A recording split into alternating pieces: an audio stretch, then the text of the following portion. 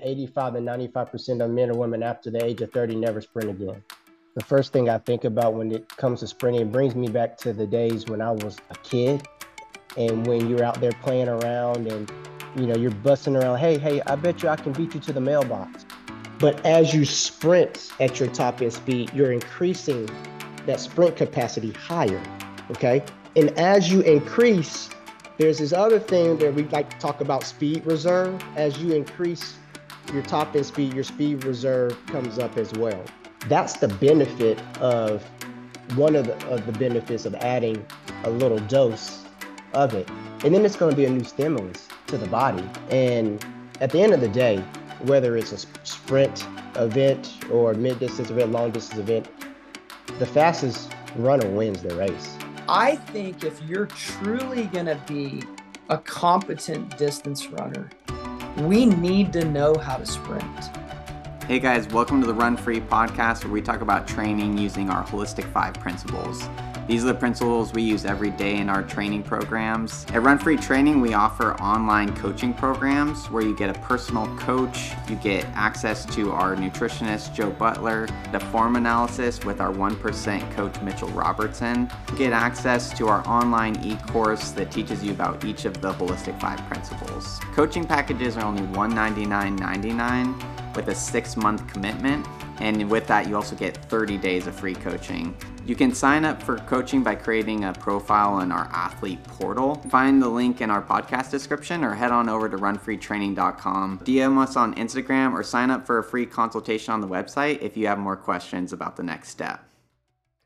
All right. Well, welcome to the Run Free podcast. I am super excited, honored, thrilled, ecstatic. So many words to describe today because I get to intro Bradley Moon. And one of the projects we've been working on for over a year now is Sprint Free. And Sprint Free is basically the sister to Run Free for sprinters. And I've known Bradley for, I think, close to 15 years. When I was coaching in college, he was an athlete, a sprinter, ran really well in college, and has coached a bunch of high school athletes, a bunch of youth, and also some age group athletes that are like diamonds in the rough, people who are over and 30, over 40, and finished with their collegiate careers and still want to sprint. So excited that Sprint Free is launched. There are athletes, and excited to chat all things sprinting today. Oh, man. Hey, that sounds good right there. I appreciate that nice intro, Jay. Yeah, man. It's my pleasure, dude. Oh, man. I love it. Bradley, so welcome to the podcast, first of all. Obviously, like a huge amount of our listeners are distance runners. So tell us a little bit, I think, about like sprinting. Like, for me, it's like when I think about running, I think of like being out on a trail, like aesthetic views. What is it about sprinting that kind of gets you excited, that you feel passionate about? Well, I think the first thing I think about when it comes to sprinting, it brings me back to the days when I was a kid and when you're out there playing around and, you're busting around, hey, I bet you I can beat you to the mailbox, right? Yeah. And you just line up, you don't have any shoes on, you're barefoot, and I bet you I can beat you to the mailbox, and you sprint to see who can get to the mailbox first, right? And so I think of sprinting as something that, we all used to do growing up when we were running around trying to be chased or just beat someone that's in our neighborhood. But what I fell in love with sprinting is because there's so many aspects of it that can be applied not just as for sprinters, but also for athletes in general. And I think that's what we'll talk more about today. But I fell in love with it, brother. A quick backstory about me was I was actually a baseball guy before I actually got into track and field. And I think it was because during the early 90s, the Atlanta Braves were really good. And so my parents stuck me into some sports like that hey, I guess you want to do baseball. Then I was playing football, and then fast forward to when I got in high school, I we got a new coach, and he said, well, we're just going to want you to run bases for the team. And I'm like, well, I've been playing. Why should I just run bases? And the track coach said, you need to just be running track. You'd be great. It's great for football, all that good stuff. And so I went. My senior year in high school, I started sprinting. That's when I first started being a sprinter, and I fell in love with it. It was, I mean, it's nice to run fast and to beat people. And so then, went to college and all that stuff and got to do that. So I found that sprinting for me has something that I've learned to love and in growing in that. So I think truly, as we will continue to talk more about it today, is just that it's something that we all should be doing, whether we're athletes or not. And I think we can get into some of those conversations. Hey, Yeah. what's that stat that you and I were talking about the other day? It's something like beyond age 30, like 90% of people never sprint again. Yeah, there was something on Reddit. They didn't have their source there, but in Reddit it said 85 to 95% of men or women after the age of 30 never sprint again. That's crazy. Yeah, that is wild. And Jay, I know you said that one of your goals is to sprint. I don't know if there's a frequency to it, but essentially that you want to sprint consistently, like through this, through the aging process. Yeah, and one of the things I love about Bradley, and we've always seen eye to eye, is the spirit of the sport, like the depth of it and the reason why we want to do it. We want to do it to learn about ourselves. We want to do it to grow as people. And then coaching wise, we want to do it to benefit people with knowledge that we have. And as a distance coach, like I sought out Bradley a couple years ago to help me with a couple of my athletes. And I think if you're truly going to be a competent distance runner, we need to know how to sprint.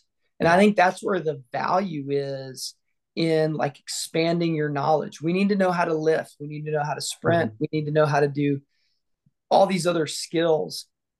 And looking at the sport of running, looking at sprinting as more of a skill rather than Chad. I think we have the bad habit as distance athletes of looking at it as just physiology. Mm-hmm. Like it's just you put in the work and you get out the result. Whereas the sprint world looks at it way more as a skill sport. And so that's what's drawn me into like getting better at learning from Bradley and other coaches that, hey, sprinting is a skill. Well, distance running is a skill as well. Yeah. And I think this conversation comes at an interesting time for me because I like Bradley, you're talking about that passion coming from when you're younger. And I think we all naturally, when we're young, like can sprint, like you can just run around, the playground, do whatever. Like our bodies are just a little bit more agile. And then it's like, especially after distance running for, decades, all of a sudden that ability to just sprint out of nowhere just disappears. And I found myself in this position of like, oh man, I have to like regenerate that speed that I once had. So Bradley, have you worked with athletes who started sprinting like later in life and had to like kind of, I don't want to say start from scratch, but start from like maybe a little bit less flexible, a little bit less powerful? Correct. When you were talking about it, made me think about sprinting comes in a lot of forms and sizes. It's not when I think sometimes we think that sprinting is okay. Well, I'm gonna do a flying 30 or a 40 or 60-meter sprint. But in the beginning of someone who is just fresh and wanting to start implementing sprinting, that could be just a 10-meter sprint. All you can do for 10 meters or to 20 and Yeah. walk back and do it again. And no, I'm serious. I know it sounds silly, but it's the truth. And usually what I've seen in most of the older or people out of college when I've trained them is they say, hey, I want to start sprinting. I say, okay, well, we warm up, we do all the little things that we need to do to get the body warm, and well, let's do 20 meters and just see how you feel and walk back. And as you progress and slowly, and that's the thing, taking your time and not being in a rush and just starting where you're at. That's the thing. You want to see where the athlete or is at and then work that way. So typically what I would do with someone fresh is do something like 20s at first and see how they feel. How you feel after those 3 or 4? I feel pretty good, you know. All right, well, let's try 30. Okay. And then 30 was a little much. Okay, well, we're done. And that's it. We're done. No more sprinting, right? So it's just starting somewhere and I think just implementing where you see fit uh, is what I suggest to anybody who's trying to start out in sprinting. You know what blew my mind as I've gotten to know your sprinting philosophy better and as I've started to understand sprinting better? What blew my mind was the amount of rest that you take in between sprinting. Correct. And so as distance runners, dude, we are like, you asked us to sprint for 150 meters. Like we're ready to go again in like 30 to 45 seconds. Chad, would you agree? I would agree. Yeah, and I have a question about that. As distance runners, if we're not trained at sprinting, are we lacking some amount of intentionality to be able to expend like I imagine a sprinter can expend a huge amount of energy in like a very short period of time. I would imagine as distance runners, we like probably have a very limited capacity to even do that. So we don't feel super fatigued because we're not like, really actually putting a lot of force into the ground. Does that sound correct? Well, before I say that, I want to go to finish up with what Jay was talking about. I have an interesting story about a distance runner. He asked me he was like, I think I should implement some sprinting in my training. And I said, okay, that sounds fantastic. You should do that. And he said, so coach, tell me, what should we do? What should I do? I said, do 40s and 60s and you should be fine. And then he said, so how many do I do? And I said, just do 4. And he said, okay. He said, how long? How long recovery? I said, take 6 to 8 minutes. He was like, 6 to 8 minutes. What am I going to do for 6 to 8 minutes? and he asked, he said, coach, are you serious? I'm like, yep, I am. And so we began to dive deeper into why the recovery, because it's a high intensity type of, a sprint is very high intensity. So you want to make sure that you're properly recovered. Now, to go back to Chad, what you're talking about, there's about 6 to 8 seconds that athletes have, whether you're a sprinter or a distance runner, is ATP, free energy. That's stuff that we naturally have in our body, and that's free energy that you can tap for. It's typically 6 to 8. Some research says 6 to 10, but in that time frame, that you can run as hard as you can, and you're not going to deplete any type of other, tap it into your lactate or type of aerobic system, all these type of things. Is about 6 to 8 seconds typically is what you get. Free energy. It's like if you don't use it, you lose it type of deal. Nice.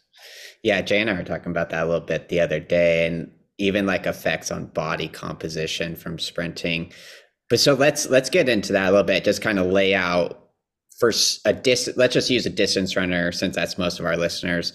A distance runner who's not currently sprinting as a part of their program. And I think that we can like kind of pull strides out of that, right? Because strides are not necessarily the same thing as doing like proper sprint training.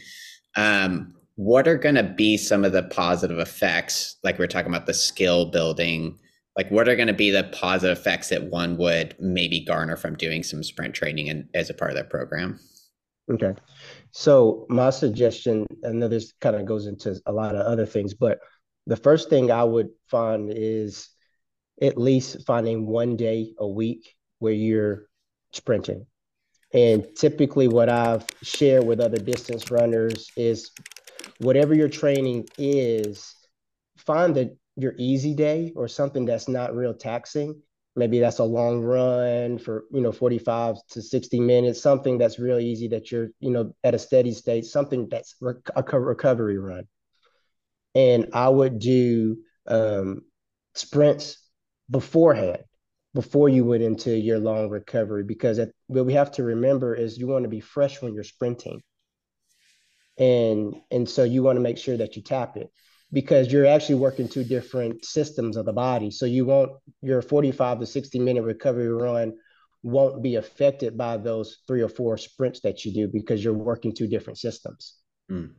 So my suggestion would be is implement it once a week, is what I'm telling people, because it's because you're going to increase your sprinting capacity. So a good example, what I like to use is, we'll take a truck. A truck can probably run, say, 160 miles per hour. That's the top end speed of what a truck can move, right?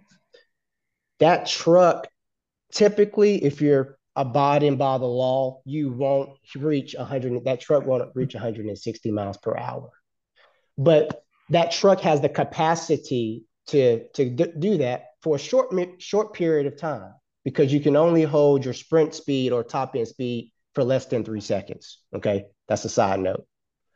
But as you sprint at your top end speed, you're increasing that sprint capacity higher. Okay, you following me? Mm-hmm. And as you increase, there's this other thing that we like to talk about, speed reserve. As you increase your top end speed, your speed reserve comes up as well. So that means if that truck is at 160, you could probably do 100 miles per hour. That truck could do 100 miles an hour all day long, right? So that's the benefit of one of the benefits of adding a little dose of it. And then it's going to be a new stimulus to the body. And at the end of the day, whether it's a sprint event or mid-distance event, long-distance event, the fastest runner wins the race, right? I know you guys know more research on like the last lap coming around from a 1500, and how fast those guys are coming on that last lap. Yeah. It's a dead off sprint. And so that is why I was telling Jay about how important it is to implement some type of sprinting, sprinting inside the long distance running training, because I think it's very vital.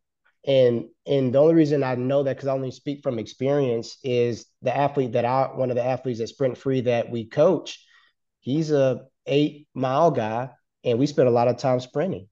And now you can see it, and we pumped a lot of speed into him last year. And this year we're doing a lot more maximum steady state running, continuous running, all these different types of things, because that's what his event entails. But if you watch him run, you can just tell the speed has been implemented, and now we can actually do what his body truly needs in those type of events. That brings me to the idea of mechanics. Mm-hmm. And I think that's really what you're talking about, is developing an athlete. And that's been a conversation, not just in sprinting, not just in distance running, but in sports as a whole, as we're developing athletes. And this goes for high school and developmental primarily, but I do think we can backtrack on this. Even like Chad, as you were saying, someone that's older and wants to get back into athletic movement. Mm-hmm. Like, dude, that's how you don't get injured. Correct. That's how your running form is better. That's how your economy improves, is your skill and your mechanics. And so Correct. that's, Chad, one of my goals is to sprint every week and to lift and to do Olympic lifts, and to create this scenario where I'm 70 at some point and I'm still in the weight room, and I'm still going to track, and I'm still have athletic movements. It's like we forget these athletic movements. And I love the idea of trying to continue to develop the skill.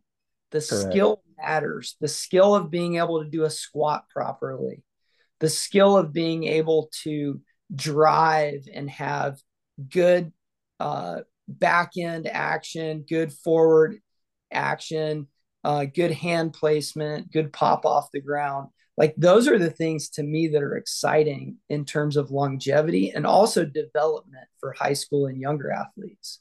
That's that's correct. If I can add to that piece, like if your listeners are wondering, like, okay, well, what can I do to work on, my biomechanics? What are something that I can do?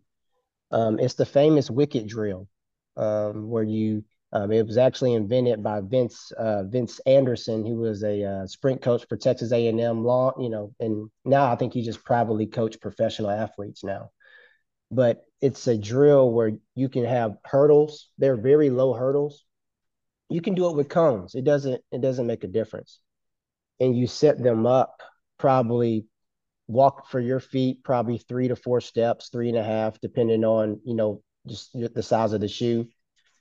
And you walk them out and you have your athletes go over them. Because what it does, it teaches the proper stacking of the torso or neutral spine and allowing them to work on those biomechanics. It's called the wicket drill. And you can find it online. I mean, there's different variations of it, but that is one thing that when you're talking about how does a distance runner work on sprinting mechanics, the wicket drill is phenomenal. And many coaches from the professional level and collegiate level, even high school level, use those type of drills to work on um, just the technique of top end or upright positioning. So with that, you're trying to step over like a 6 inch. Yeah, the lowest, like a 6 inch, something that you're not jumping over it, you're gradually running. So the lowest hurdles that you could possibly find is what you want, because it's forcing your body. And that's the thing about there's just so much that you can really get into, but you're actually telling the body to put it, you're naturally putting the body into that sprinting form without you forcing it. Like when coaches say, hey, I need you to do like this, right?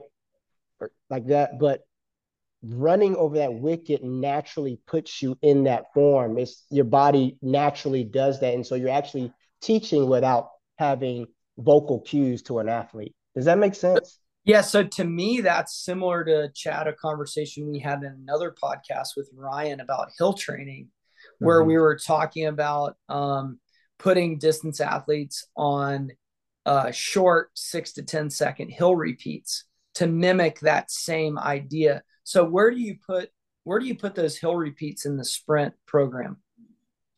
So I usually, and during hill sprints is usually during general prep. So the off season is when we would do hill sprints, depending on the block period. But in the beginning of the year, we'll do hill sprints. That could be just one out of the 4 days that we train. It'll be one of those days, or sled pulls, or anything where you're getting that type of push where you have to push up or pull something is typically what what we do. But hill sprints are really good, and I like those during the off season. Yeah, interesting.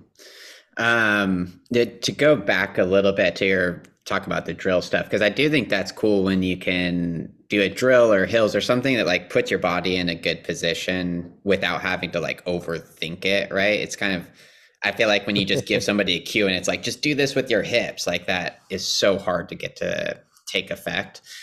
And our guy, Mitchell Robertson, who's our 1% coach, said something about, I think he was telling me about like a sprints routine. And he was saying essentially like the drills were like half the workout. He's like, a sprinter thinks about this like the drills are the workout rather than like Mm, distance runners. I think we often think about like the drills and strides. That's all just like rush through those. That's a prerequisite to just get to my workout, mm-hmm. right? So Yeah. like how do you view like drills in general? Because obviously like you're saying it's a skills development thing when you're working on sprint speed.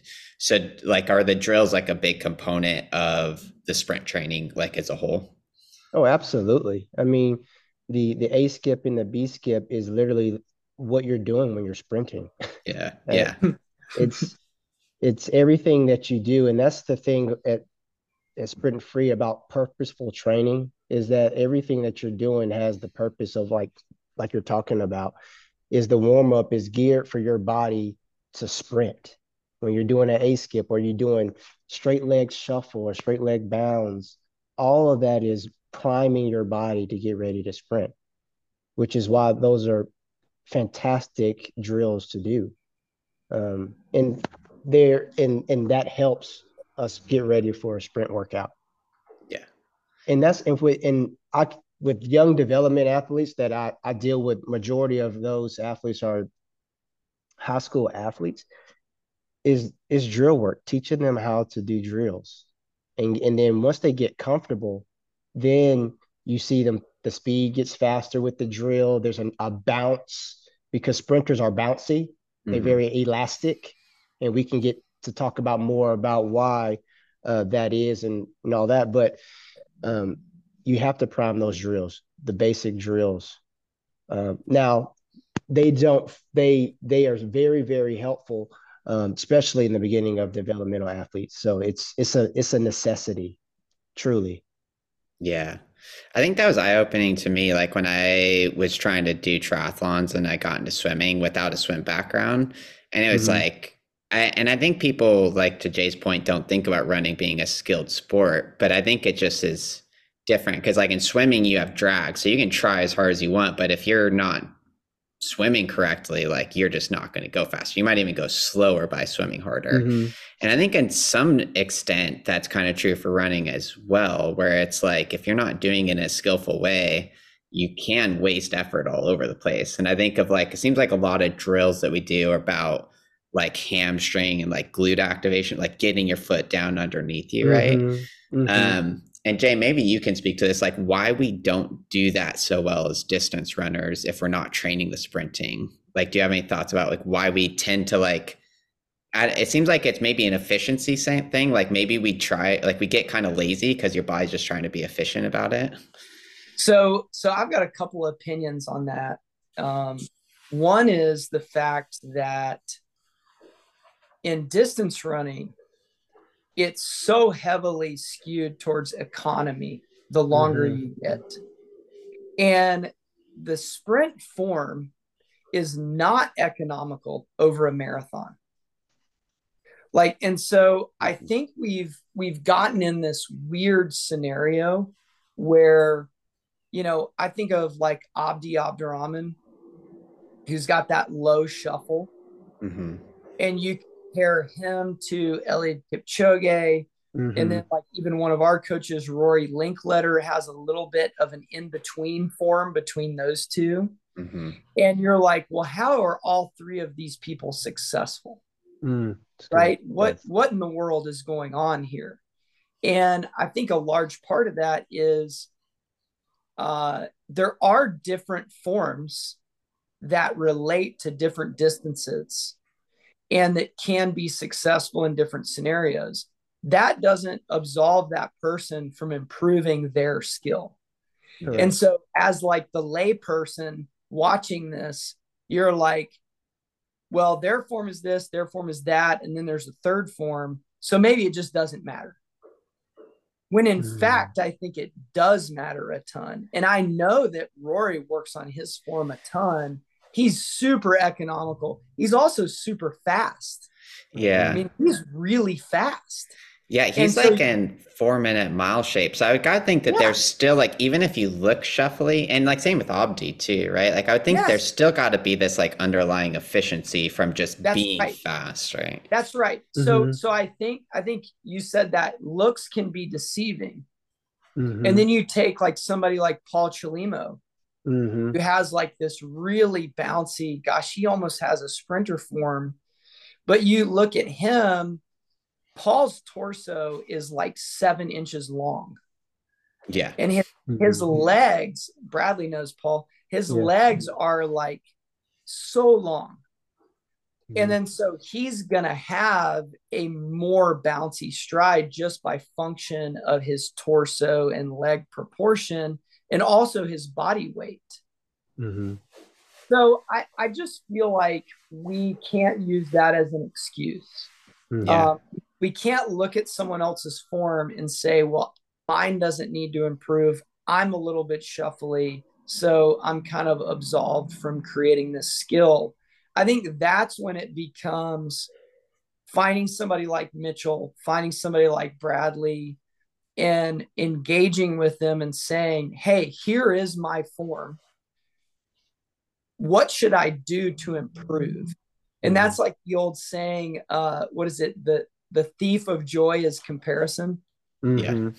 Right? Yeah. Like Yeah. being careful of comparing you to someone else. Instead, like really understanding, hey, this is a skill. This is one that I can improve myself. And the reason that is the case, I think, is your tendons, ligaments, bone structure is lined up differently for everyone. Correct.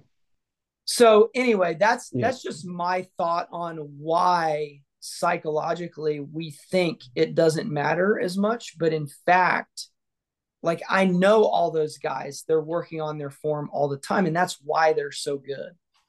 Yeah. It's like I really love this conversation because it's like you have to train the athlete that's in front of you, and with all of their different, physical constraints or different how they move, and like you were talking about, Jay, is super important, and not pumping a certain model down their throat when their body may not be accustomed to doing so. And so it makes me think about just some of the like the non-negotiables, like, yeah, many people may not run like Paul Chalimo, but there are certain things in biomechanics that are non-negotiable that has to happen in order to run efficient, right? Like the couple off the top of my head, as I mentioned it before, is the stacked torso, making sure your torso is tacked, neutral spine, having a flex ankle, especially from a sprinting form or just running, having a flexed ankle, scissoring the thighs. There's certain non-negotiables that from a biomechanical standpoint that has to be done, and just those are just a couple that that we all naturally have to do. Well, and from a sprinting standpoint with form, I think about like Michael Johnson Mm-hmm. versus Usain Bolt versus like Maurice Green. Mm-hmm. Like those are three, and obviously I'm citing like old people. Uh, but those are Yeah. three like very well known top performers in the world that run completely different.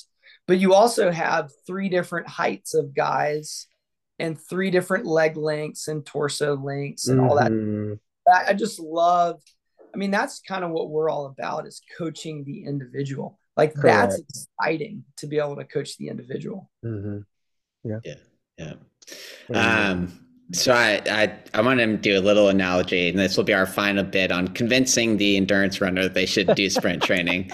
But I was just thinking about like kind of that whole thing of sprinting and how that affects distance running. And I was thinking about I would edit photos and I'd be balancing colors, and sometimes I'd crank the saturation like all the way up, right? Like looks disgusting. But I'm just trying to see where everything lies, right? And then I mess with the colors and I bring them back down. And I think maybe it's kind of the same concept when we're talking about sprinting. It's like you take your biomechanics, crank it up to 11, right? With sprinting, see where you're at, like evaluate it, right? Like, because I think all those weaknesses probably come out when you're trying to sprint. Like address it in that kind of like amped up atmosphere. And then you could bring it back down, and all those efficiencies like should kind of like come back to like your, marathon pace, half marathon pace, 10K paces. Correct. Yeah. Okay. So we hopefully sufficiently sold you guys on sprint training. So let's get into a little bit more. So we talked about, a bit of how to start up. You were talking about 40, you said 40 or 60 meter sprints one day a week to get started. Correct. Yeah. It's something like, I want to go back to, those are just what I see high school athletes, and typically we start at, 30 or 40, but it can be 20. Like I want to make sure that we're hitting it on the head, because it doesn't have to be a 40-meter a dash. It could be a 10 or 20, just to see how you feel, and then progress. So that 10 or 20, that seems to me like a super safe way to start. Correct. It's super safe. And actually it's I love it because Sprint Free just got a new athlete, and he's been a distance runner, but he wants to do the 800 more, and he's never sprinted before. Never, never, Wow. never. And so he says, Coach, I haven't sprinted and before. And I said, oh, that's okay. Well, I'm glad you're here because we're gonna start doing some of that. And I can't tell this young man that hey, we're gonna do 60s today. Well, he's probably gonna blow a gasket. But hey, let's do 20. And you know what? I want you to kind of build into it. I feel good, Coach. Okay, all right. Let's do it again. Let's do it again. He says, I'm feeling good, Coach. All right, you wanna try maybe 30?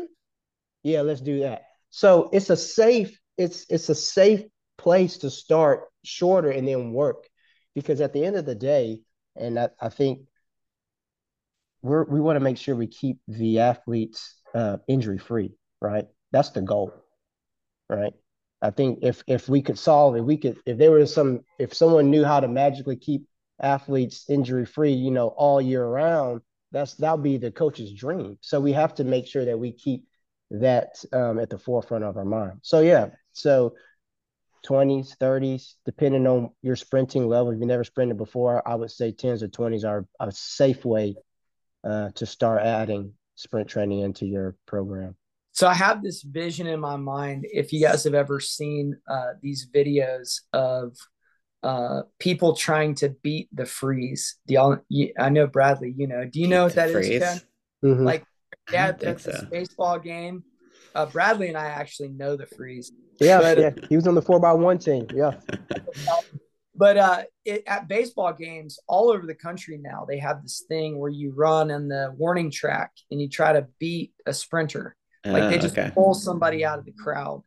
It's so interesting, Bradley, to your point of that top end speed with someone. And these are people that probably haven't sprinted for 10, 15, 20 years. Oh, and gosh. They just throw them out on the warning track and they try to beat this sprinter. It's so interesting because they actually start out for like 20 or 30. They look fine. Mm-hmm. And then they get to 80, 60, 80, 100, and then they fall down. Yeah.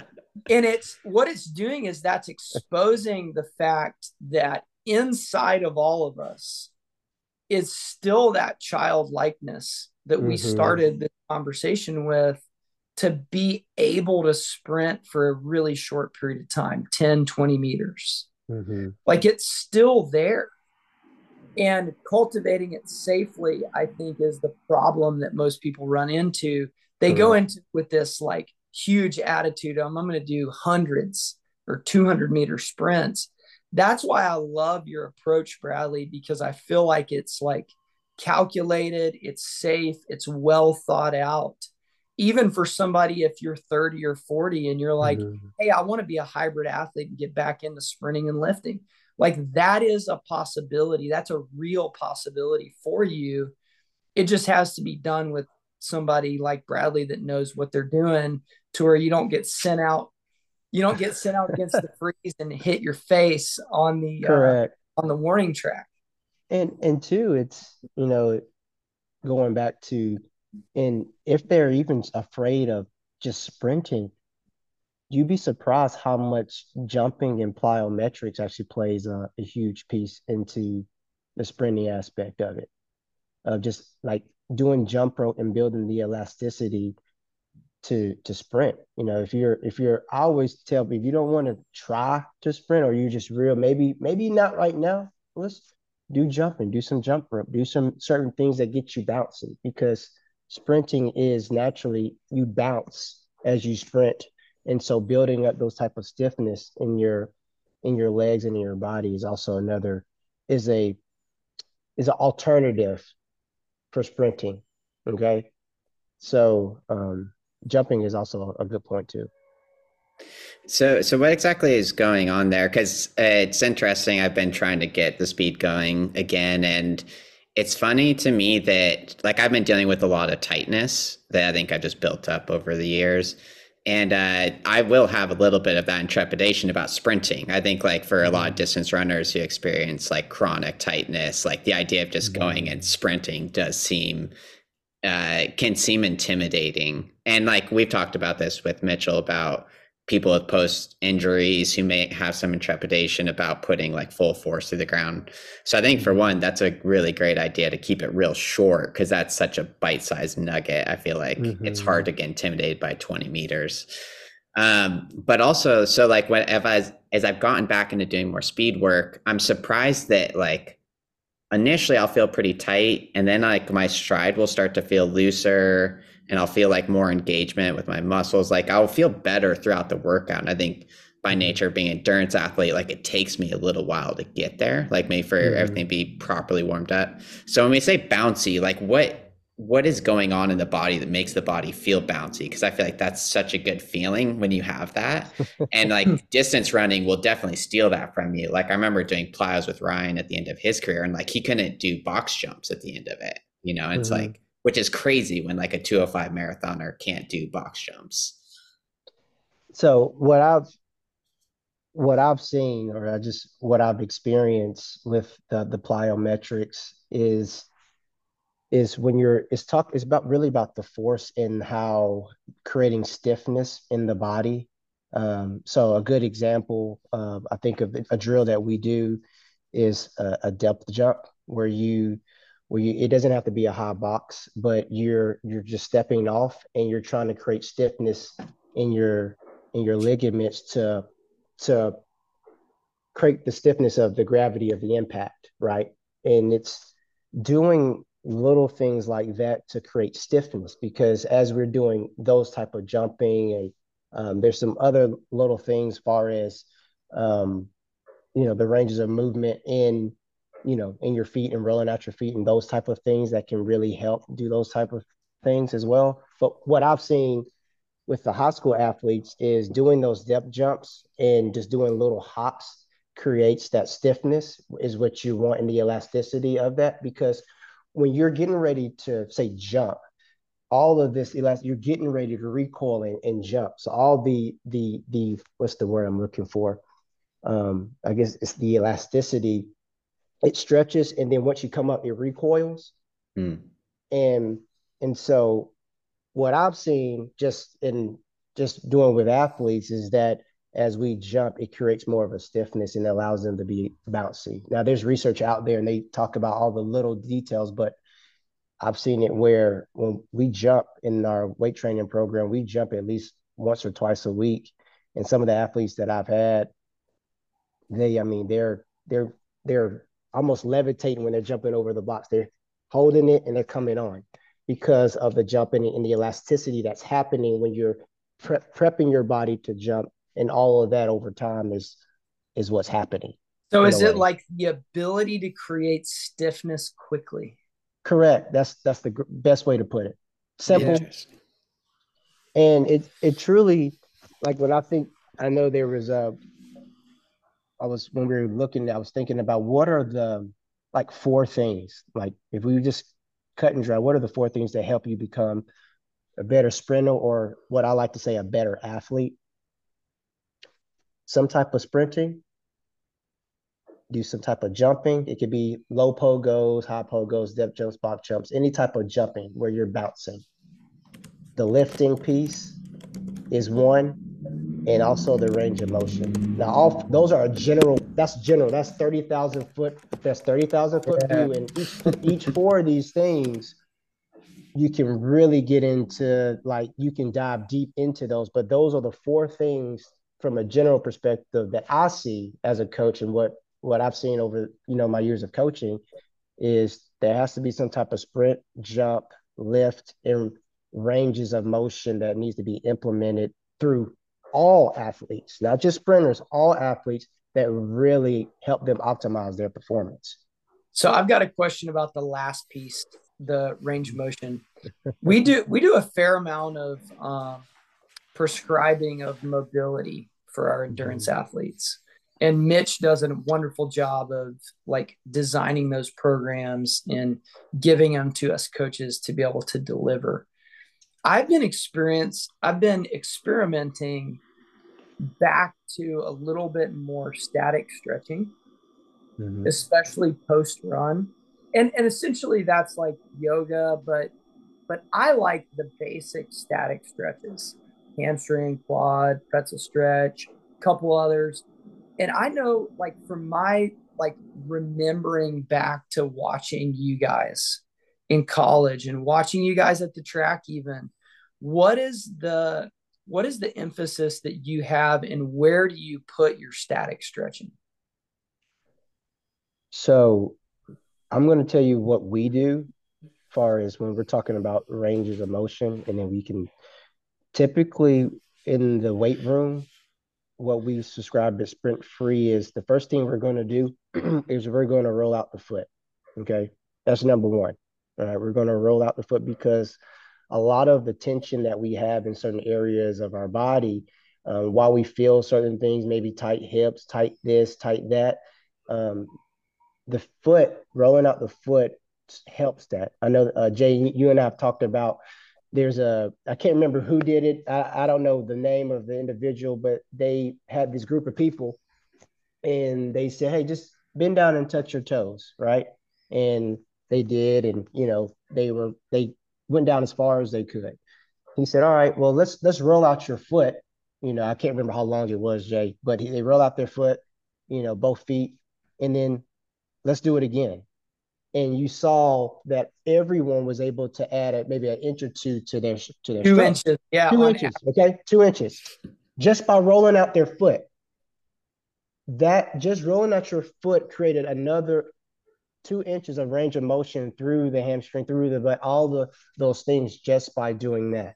Okay, so rolling out the foot is what we do typically before any type of workout, whether it's in the gym, in the lifting, or on the track, rolling out, all those type of things to really work on just basic range of motion. We'll do the leg swings to open up the hips, the lunges with the twist, putting the body in different ranges of motion actually helps the mobility. And it goes into something that, Jay, that I've talked about that I'm still learning about is that the fascia system or those connective tissues that really that can be beneficial for athletes.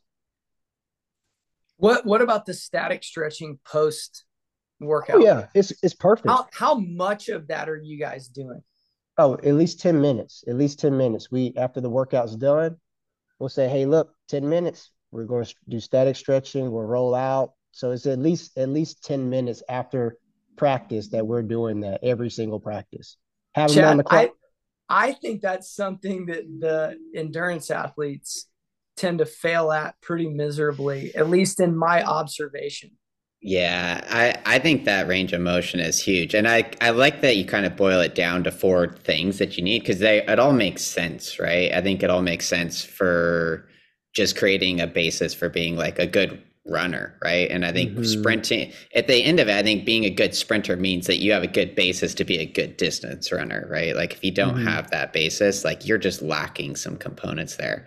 But certainly range of motion. It's funny, Jay, because I've actually been doing some more static stretching too, like rope stretching, Good. but maybe just not like I used to always go in and out of it like pretty frequently. Yeah. And now I'm kind of holding a little bit longer because like I'm just tight and I'm like, I need to be more flexible. And like I kind of have to Mm-hmm. force the issue with this a little bit because honestly, it's like sometimes it's like things just don't get loosened up unless they put some effort into Yeah, it. it's Yeah. uh it's interesting because so like I said before, I deal with a lot of high school athletes, and I typically see some of them a couple of days out of the week, and you can tell them all day long, hey, I need you to stretch, I need you to do all these things, and they're like, all right, coach, yeah, yeah, yeah, we'll do it.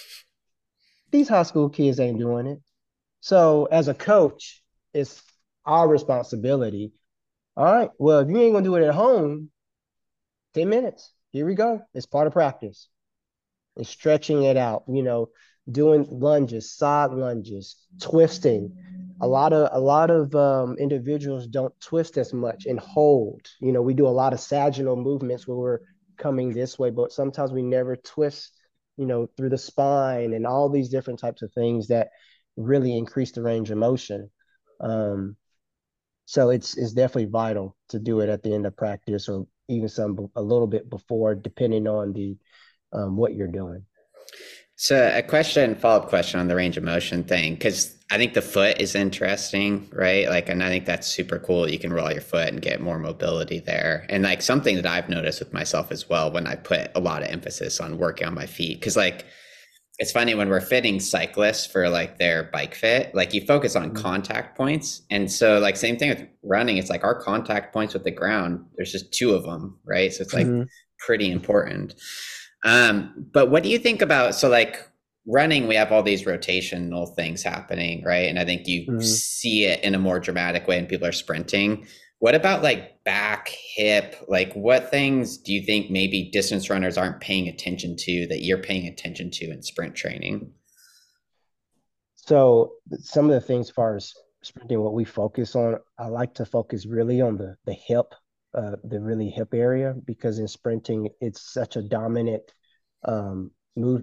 Hip area is very dominant in sprinting.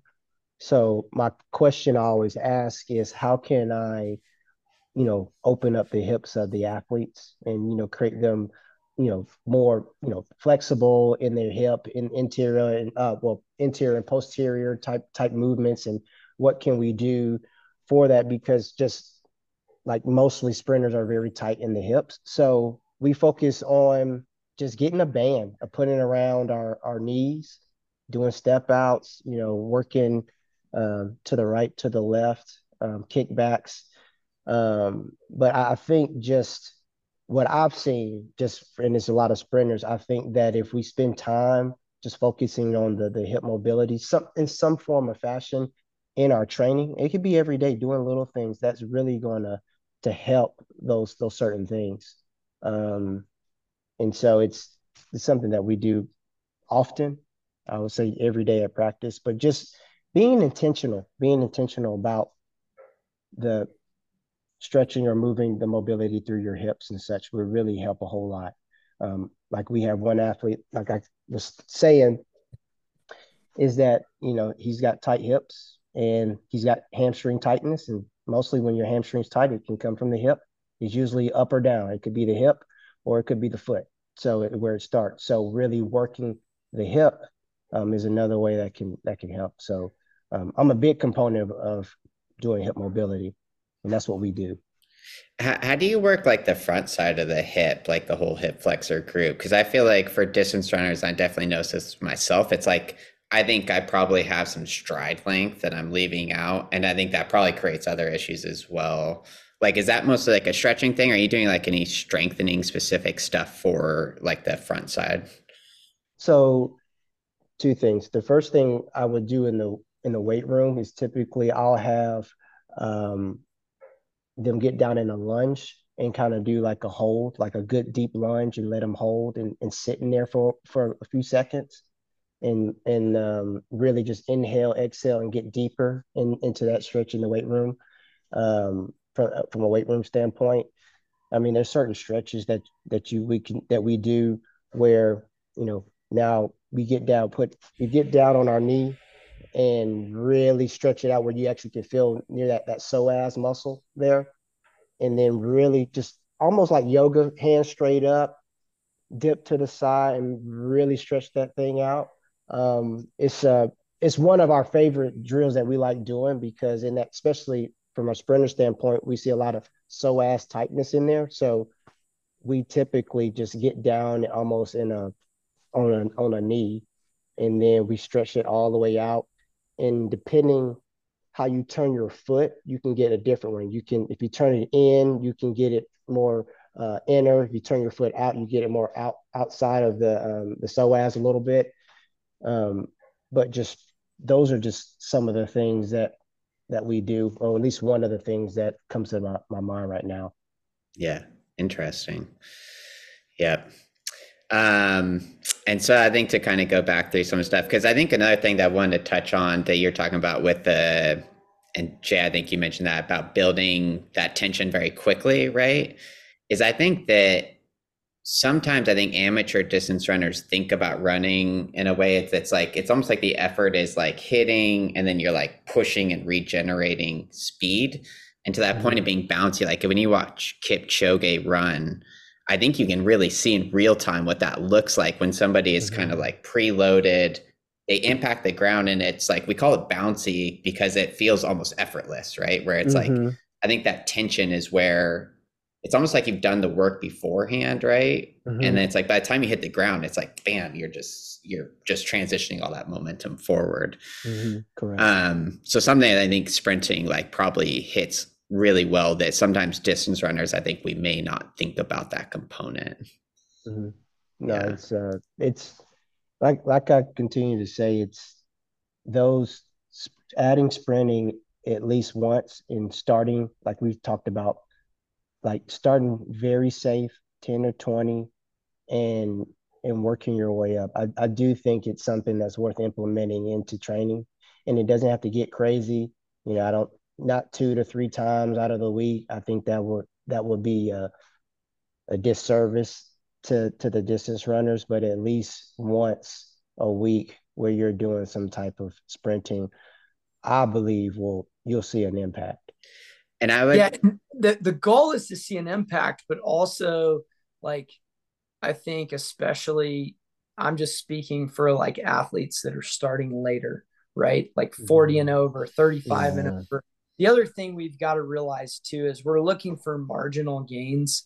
We're not gonna recreate Kipchoge's 30 decades of bounciness in 6 weeks. And we're also not going to be able to change our form, and we probably shouldn't. Like, so paying attention to that bone structure, tendon, how things are lined up for you, and not getting into that sticky web of comparison, but correct. instead trying to make small improvements. And again, man, that's where, man, I've had a coach for 27 years. And that's where I hugely believe in coaching and having somebody that can help you not go down the path of like instantly changing your form and creating an injury. Correct. Yeah, they were there's one of the I was going through when I was getting some certifications where I was going through a class and they were talking about that specific thing. Like you have to be very careful depending on the athletes, especially their training age. How old are they? If they're in their 25 or 28 and you're thinking about changing, the way they run, is it really beneficial? Are they already, they're already running at a high level. So is it truly worth changing that? Or, and so you have to really think through that as, as a coach to see, is it something that we can deal with, or can we make maybe small tweaks that Tweaks. Yeah. tweaks, just, Yeah. but not changing it completely because then it could really be doing a disservice for that athlete, as a whole and how they perform. Yeah. so is that talking about changing form with like like giving them cues, right? Or like, so if you're changing it through, like you're saying, doing some of those, like, I think you call them wicket drills, right? Or like hill sprints, is that like a safer, natural way? Like if it just happens on its own because you're putting the body in a good position, is that like a totally fine way of changing your stride? Correct. Yeah, that is definitely a safe way because it puts the body without giving it a cue in a natural state of how you should run. That's why I suggested wicket drills are really good because it puts your body um, in that right position and you don't have to cue it. And sometimes when you're doing it first, what Mhm. I've seen too with the wickets is when you're going into it first time, sometimes athletes will sink their hips, okay, where they're kind of running through and not really getting the full extension of the hip. And so you just really have to use a coach's eye to make sure that they're up tall.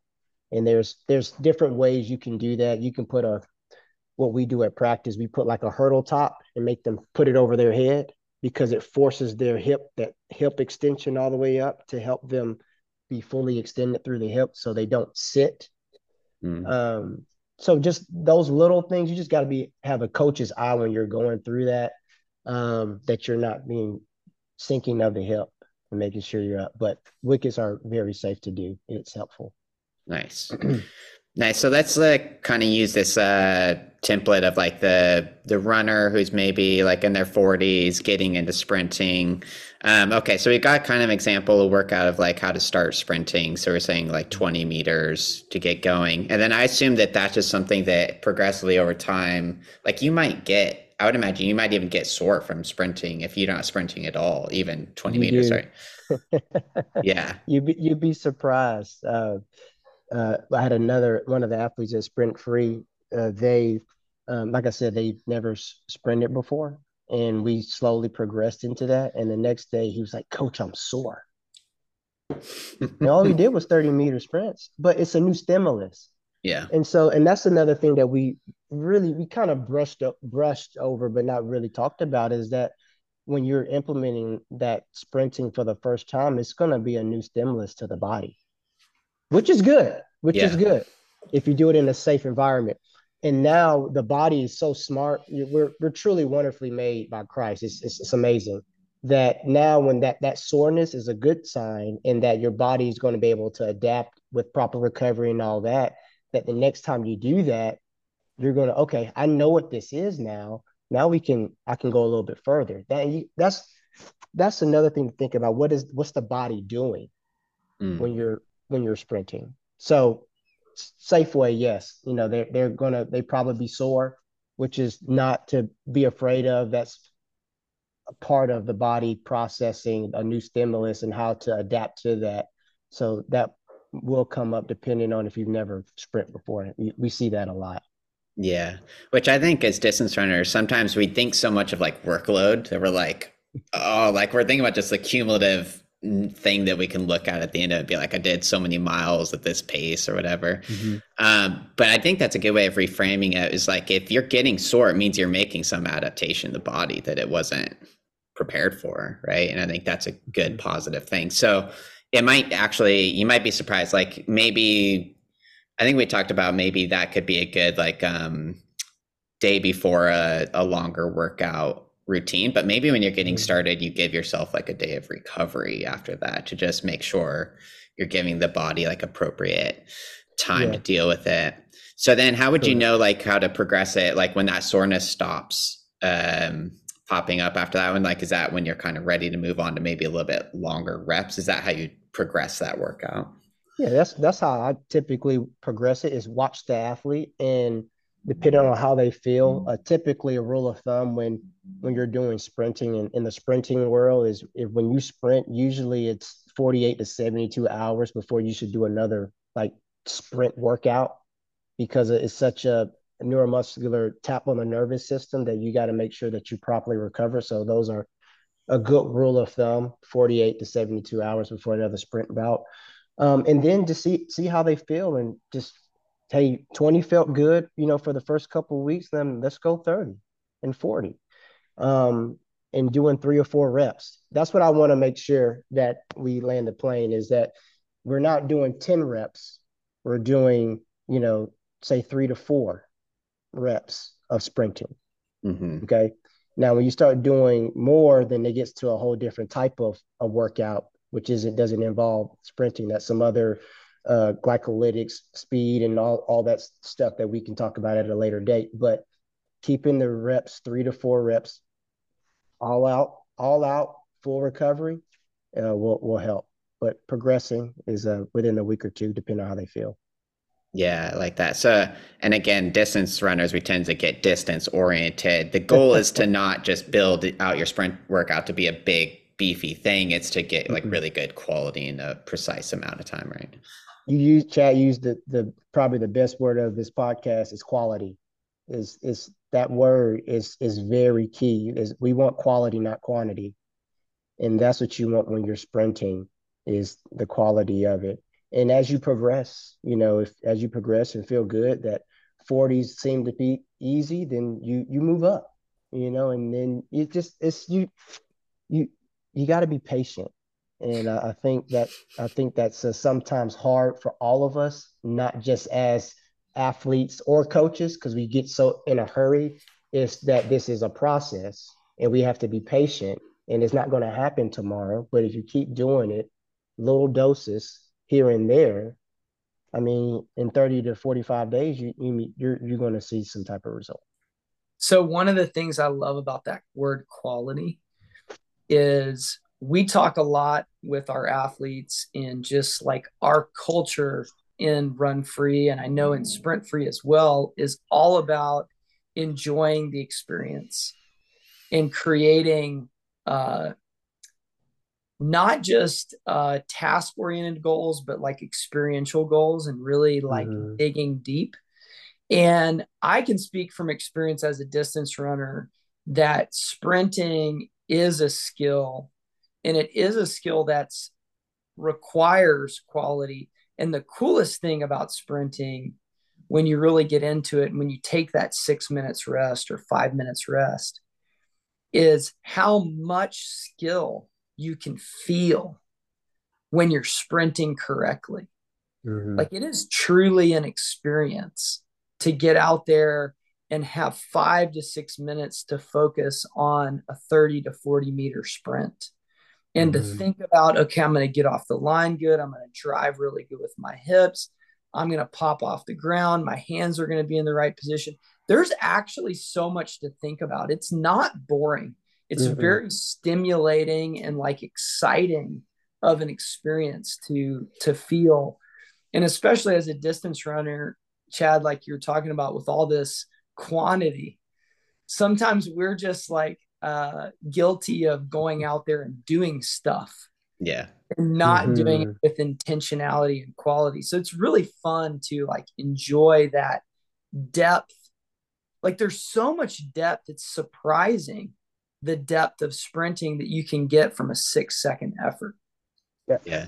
I'm telling you, it's crazy. It's that you really see a bang for your buck in the quality, and it's not many reps. It's insane if you do it right. And it's so mentally and physically and emotionally stimulating. Like you just feel alive when you hit a really good 40. Yeah, it is. It's so as a sprint coach in my own workouts, hey, your boy's sprinting once a week. I may do, I'm not a distance runner, but I'll get out there and do my 20-minute run as a nice little shakeout. And my main thing is those sprints, those 3 to 4 bouts. And after that, I'll sit around and I'm done. Once I knocked out 3 or 4, hey, I'm done. Fit aid in my hand. All right, baby, where you at? Time to go home and check on the wife. That's awesome. So on this point of quality, because I've definitely felt that myself, where it's like I like the shift in mindset of it's not about just getting the work done, it's about doing minimal amount of work really well. How do you, like, are there cues, are there things that you're thinking about during like getting ready for the rep, doing the rep, that are important for like making sure, like, are you thinking knee drive? Are you thinking, like, what are the thoughts in your head to like kind of maximize that time while you're actually sprinting? So typically if I give a cue to an athlete, if I'm there, I try to give them one cue. And when it involves sprinting, is really lifting the heel. When you're sprinting, really getting the heel up near the butt. Okay. Because the higher the heel, the knee goes with it. And so you want to make sure that the heel is up. Okay. Because the higher the heel, the higher the knee, that's more force that can be generated when you hit the ground, which propels you forward. So the one cue that I do tell or say to athletes is heel up, heel near the butt. That's very simple, and they know what that means. Because then naturally, if I think get heel up to the butt, a lot of things are happening. Knee is coming up, a lot of the hip movement is getting high. So now I can put force into the ground, which helps me propel forward while sprinting. Nice. Okay. So heel up. I haven't used that one. I'll be curious to go and try that. And then, so like, as distance runners, like fly starts to get started, should we just stay there? Is there any reason to ever do like standing starts or like more of that drive phase? No, I mean, if they want to, it's fine. I mean, it's whatever they think is best. But typically, I would just say just kind of build into it, a fly in, for 20, and then they'll be fine. Because really, the whole crux, they're distance runners, so we want to make sure that we keep that the foundation. But when we're sprinting, we just want to incorporate the top end speed. So just a fly in, it will be perfect for them. Like a fly in 30 or something like that will be great. As long as they're running as fast as they can, that's the goal. Cool. Okay, so this beginner sprinter here. So then also lifting. What would be some lifts that would be good to start off with in conjunction with starting off this sprinting journey? So I always say that the sprinting and the lifting should always complement each other because of the nervous system and what you're doing. So a couple, I always say one Olympic lift. So your power cleans or your snatches or a split jerk, those type of things. Deadlift or no, those are other good little good lifting, but power clean, snatches, and then some type of jumping in the weight room is what we always do in the weight room. At least those things. If we do those things, I'm a happy camper in the weight room. Because I want to make sure that in sprinting, when it has to be compatible what you're doing on the track. In those lifts, the power cleans, the snatches, the jump squats, the deadlifting, back squats, you can throw that in there. Those all mimic what we do on the track. So those are a good rule of thumbs that I would suggest to anybody to start implementing. So yeah, focusing on like real explosive movements in the gym Real too. explosive, real Yeah. explosive movements, and I think that um, they'll definitely see some results because we got to, and I think I've said this today, is we got to think about what the body's doing, and so we're training the athlete, but we're also training the body and what it does and how it responds to certain things. So, but yeah, Olympic lifting is definitely a key. So I would say do if that. you're like maybe an older athlete or you just maybe like struggle with coordination in the gym, do you think Mhm. like kettlebell alternatives to that are effective enough? Yes, yeah, absolutely. Cool. Yeah, because I We think do that's a little bit more accessible to like, like snatching a kettlebell might correct. not be as crazy. Yeah. No, no, yeah, yeah. That's some of that stuff we do certain days. We'll get a kettlebell and we'll do a like lightweight snatch and splat into a split lunge and all that. So kettlebells are good. It's just whatever you have accessible, that whatever weights that you have, it can be utilized. So kettlebells are Well, definitely a good and alternative. and it sounds like that you were recommending before that jump rope is a wonderful place to Oh start. yeah, the jumping It stuff. is the jump rope. It's fantastic, and you get the bounce, and it actually helps those your feet and all the connective tissues in your feet. The bouncing truly helps. So that's a Yeah, good because place to start. we've got some 60-year-old, Oh 70-year yeah, athletes, and it's like, hey, we don't want to create a scenario where we're excited about something. Oh, but you can't do it. yeah, We yeah, we yeah. want to modify. We want to Yeah. modify that to where it's accessible for everyone to make gains. I think everybody can jump rope. Oh yeah, Even if it was, hey, we're going to jump three in a row, take a break. We're going to jump three in a row, take a break. Like there's always a modification that can be done. I think when correct. people think of jumping, they automatically, at least in my mind, I go to like how hard it would be to do like a series of 10 box jumps in a row, when my legs are Mm, just trashed from a super long workout. But it doesn't have to be that. We can modify it for the day, for the week, for the athlete. absolutely, Yeah. absolutely. And I think that'd be my suggestion too. Like, I think these four principles that you recommend, they're four foundational things that you're doing. I think those are just great, like health things overall too. So I'd say like wherever you guys find yourself, I think creating a pathway, right? So it's like maybe jump roping is the beginning to you being able to do some plyometric movements in the future, right? But it's like you Correct. got to start that path somewhere. Correct. I love that. That's a real good point, Chad. Yeah. So then range of motion, like, we touched on this a little bit. What do you think is like a good starting place, or where would you suggest people start with range of motion?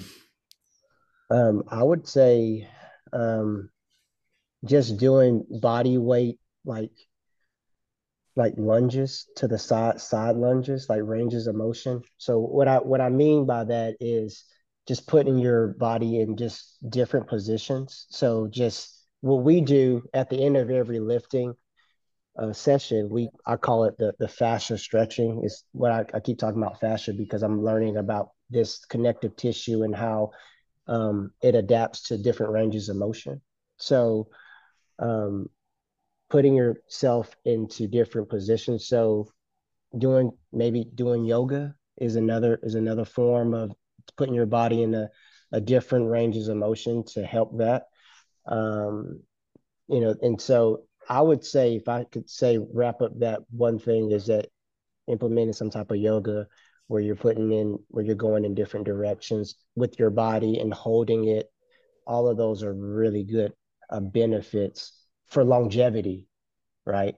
Because if we're able to have more range of motion and we're able to withstand some of that, that's going to help us as we get older. And there's been research and studies about, yoga and putting your body in different ranges of motion that can increase your longevity for a long period of time. Nice.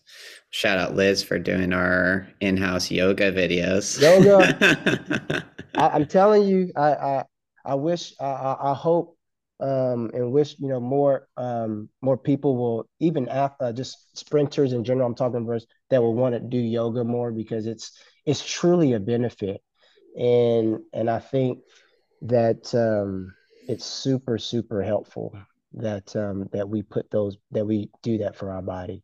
Yeah. So Listen, I wasn't a believer a few years ago until I started really studying and getting an understanding of what's actually happening when you're doing yoga and when you're putting yourself in those situations. Interesting. Yeah, that's good to know because I feel like the worry with the static stretching is that maybe you lose some like muscle tension, right? That's one of the concerns. So you're not finding that at all though with like yoga, you find it only beneficial. I'll see it only beneficial. I would say for anybody at least doing like once a week or 20 minutes, it's doing 20 minutes to doing some type of yoga and all that is really going to benefit. Is going to benefit them. I'm It not seems saying like to me, as long as you're lifting and jumping and training and doing the other things, Mhm, I think you are going to lose some of your muscular tension mhm, if you have a weak muscle that you're taking through too big of a range of motion and you're mhm. doing it all the time and you're Correct. just creating like this floppy noodle of joints. But but I just find that highly unlikely for the most of the athletes that we're working with. They're highly Mhm, motivated people. They want to accomplish their goals. They're running a lot, mhm, lifting a lot. Probably we're never going to be doing quite to that level where it could impact it negatively. And mhm. I've had that same thought before, Chad, with myself. I want to lose my elasticity, but I'm floating back towards the mentality of, hey, man, I better start doing more of this and actually let how you feel be a gauge. Like I just Mhm, feel better when I do more static stretching. So I've been Yeah. spending a lot of time on the floor, mhm, like when I'm talking to the family or in between making dinner or hanging out. Like we just leave our mats on the living room floor and everybody's on the floor more often, which is actually a recommendation that our 1% coach Mitchell made at Just camp leave one. leave your stuff out. Have So a this messy is room. great. This is actually great. So Mitchell did this talk at camp one year, and we're in this conference room. And before anyone got in there, he took all the chairs and he put them up. And he goes, "Hey guys, for the rest of the camp, no one's sitting in a chair. Mhm. Like chairs are the worst thing you can. You should." And he's so awesome. he was like, you should never sit in a chair again. I don't know if Mitchell owns chairs. He probably just has it's open seating on the ground. Whenever I talk to him on a Zoom call or whatever, he is always on the ground. Yeah.